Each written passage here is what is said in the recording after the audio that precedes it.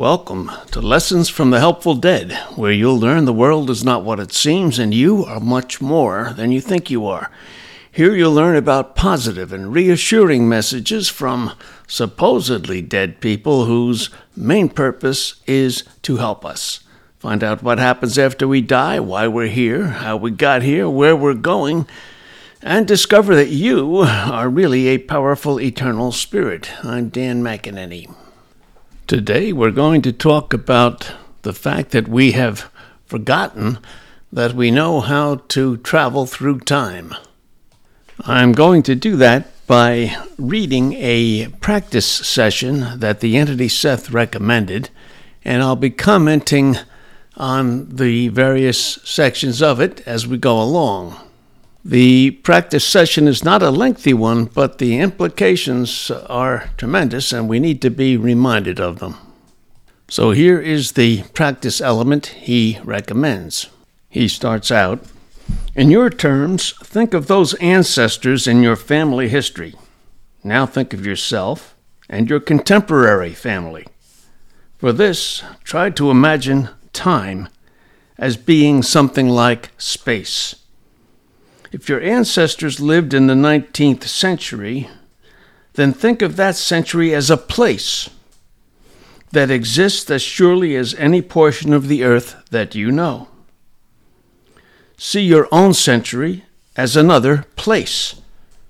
If you have children, imagine their experience 50 years from now as still another place. Now, think of your ancestors, yourself, and your children as members of one tribe, each journeying into different countries instead of times. Culture is as real and natural as trees and rocks, so see the various cultures of these three groups as natural environments of the different places or countries. And imagine then each group exploring the unique environment of the land into which they have journeyed. Imagine further, of course, that these explorations occur at once, even though communication may be faulty, so that each group has difficulty communicating with the others. Imagine, however, that there is a homeland from which our groups originally came.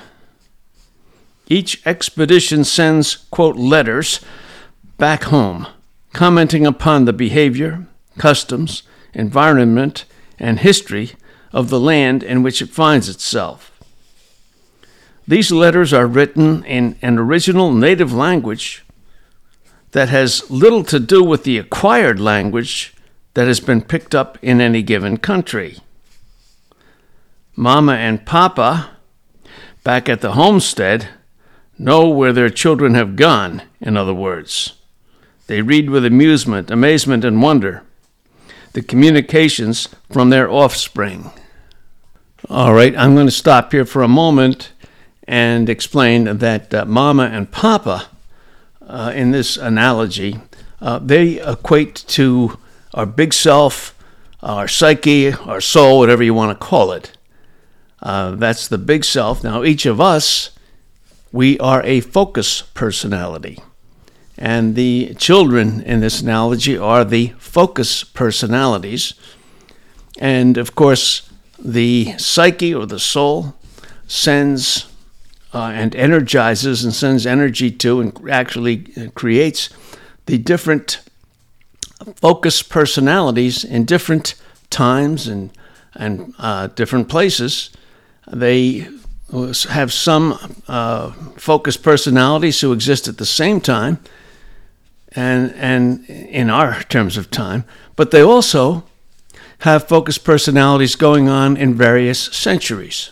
That's been discussed here in the past, but that's, and remember the analogy, Mama and Papa, that's the psyche, the soul, the big self, and the children, etc., they are us focused personalities.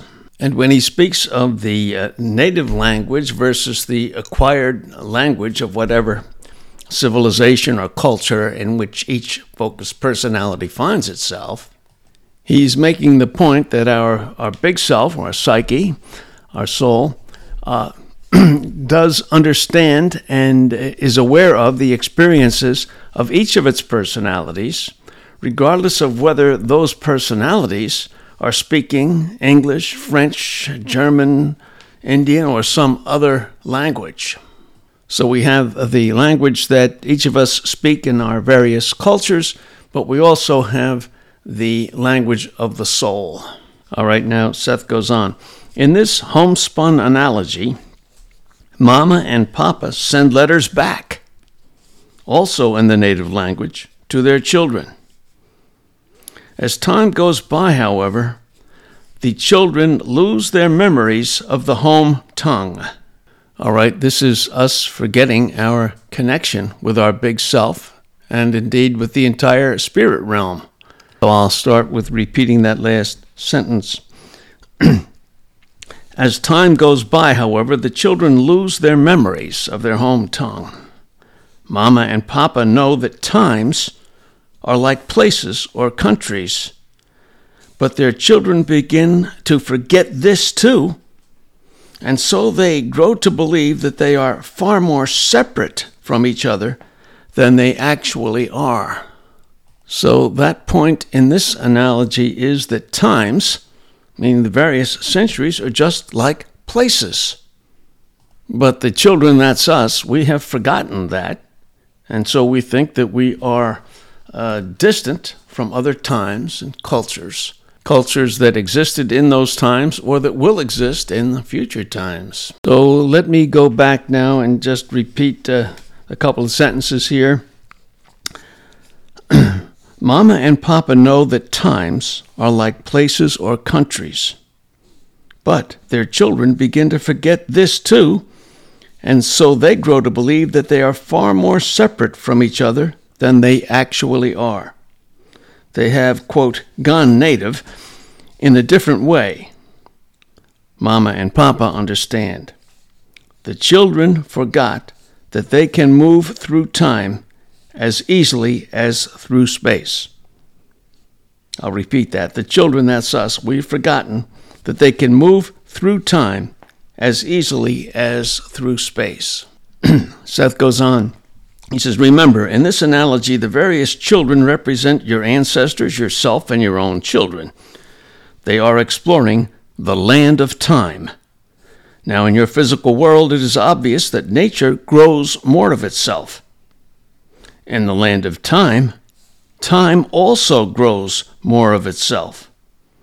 As you can climb trees both up and down the branches, so you can climb times in the same way. So once again, the analogy to place. Just as we can move from place to place, so can we move from time to time, but we don't know this. We've forgotten this. Repeat that last sentence. As you can climb trees both up and down the branches, so you can climb times in the same way. Now back home, Mama and Papa knows this. Okay, the soul understands that, of course.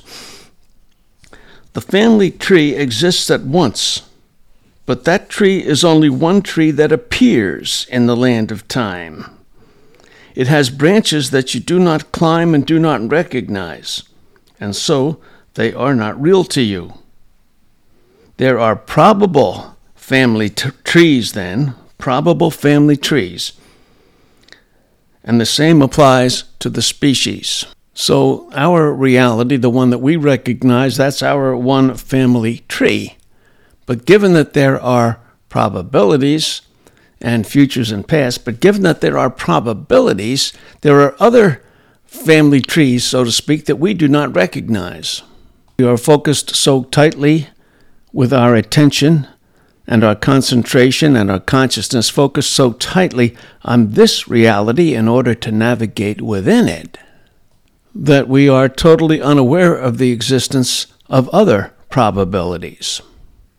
And of course, just because we're not aware of them doesn't make them any less real.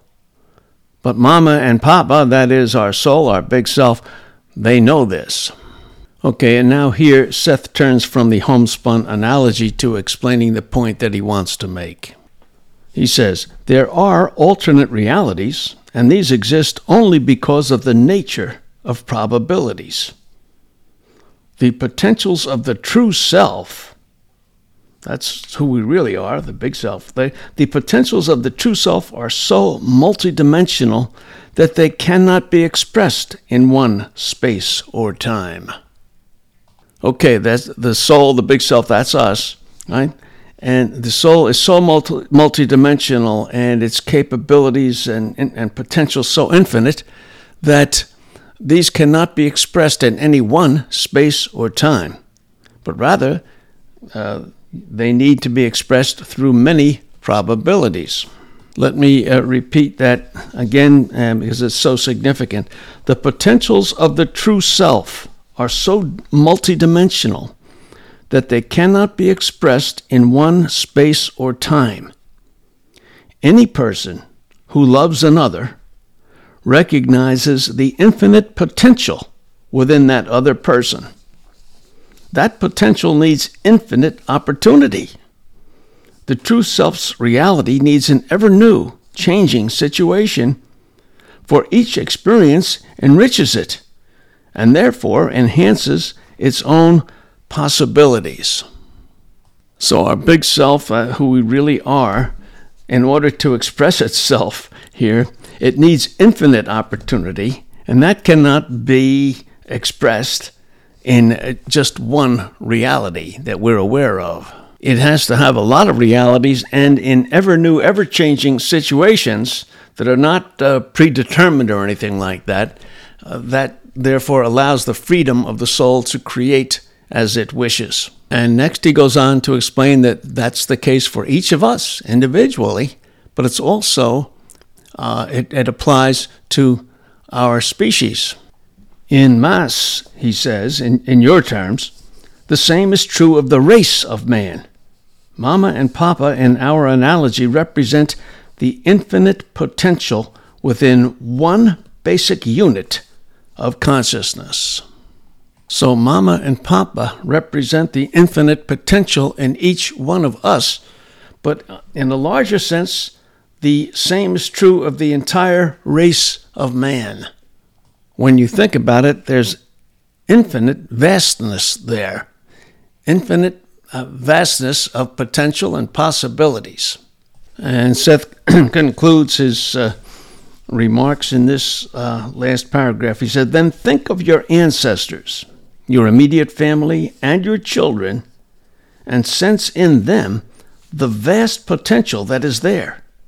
Now, imagine your species as you think of it, and the literally endless capacities for expression and creation, simply in the areas of which you are aware. No single time or space dimension could contain that creativity. No single historic past could explain what you are now as an individual or as member of a species, period." So when in my introduction I repeat the phrase that you can discover you're really a powerful eternal spirit, this is what I'm referring to. The you who you really are, your big self, your soul, your psyche, that is Mama and Papa in the analogy.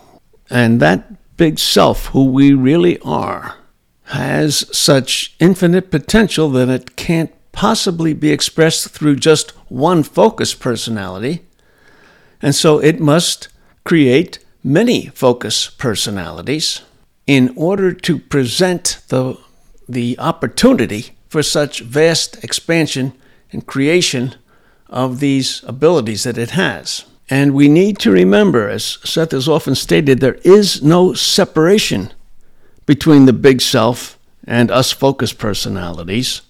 We are, in fact, our big selves, sending out strands of ourselves into various times and places as we know them. And as we focus personalities choose to experience particular thoughts, emotions, events, instead of other thoughts, emotions, and events, right? We choose to experience a particular set of these things, and as such, we're helping the big self part of us realize its own true potential and its own vast creativity. So we focused personalities have a direct hand in creating for the big self what the big self creates and what it is. For the big self does indeed contain all of its experiences. And that last important point that he makes is, just as there is infinite vast potential in each one of us, so there is infinite vast potential in us as a species, as humanity. And as you think about that point, you can get some glimpse of the infinity of creation, the infinity of the different realities that surround us, quote, all the time. And with that, I'll conclude today's session. Once again, I'm Dan McEnany, bringing you Lessons from the Helpful Dead.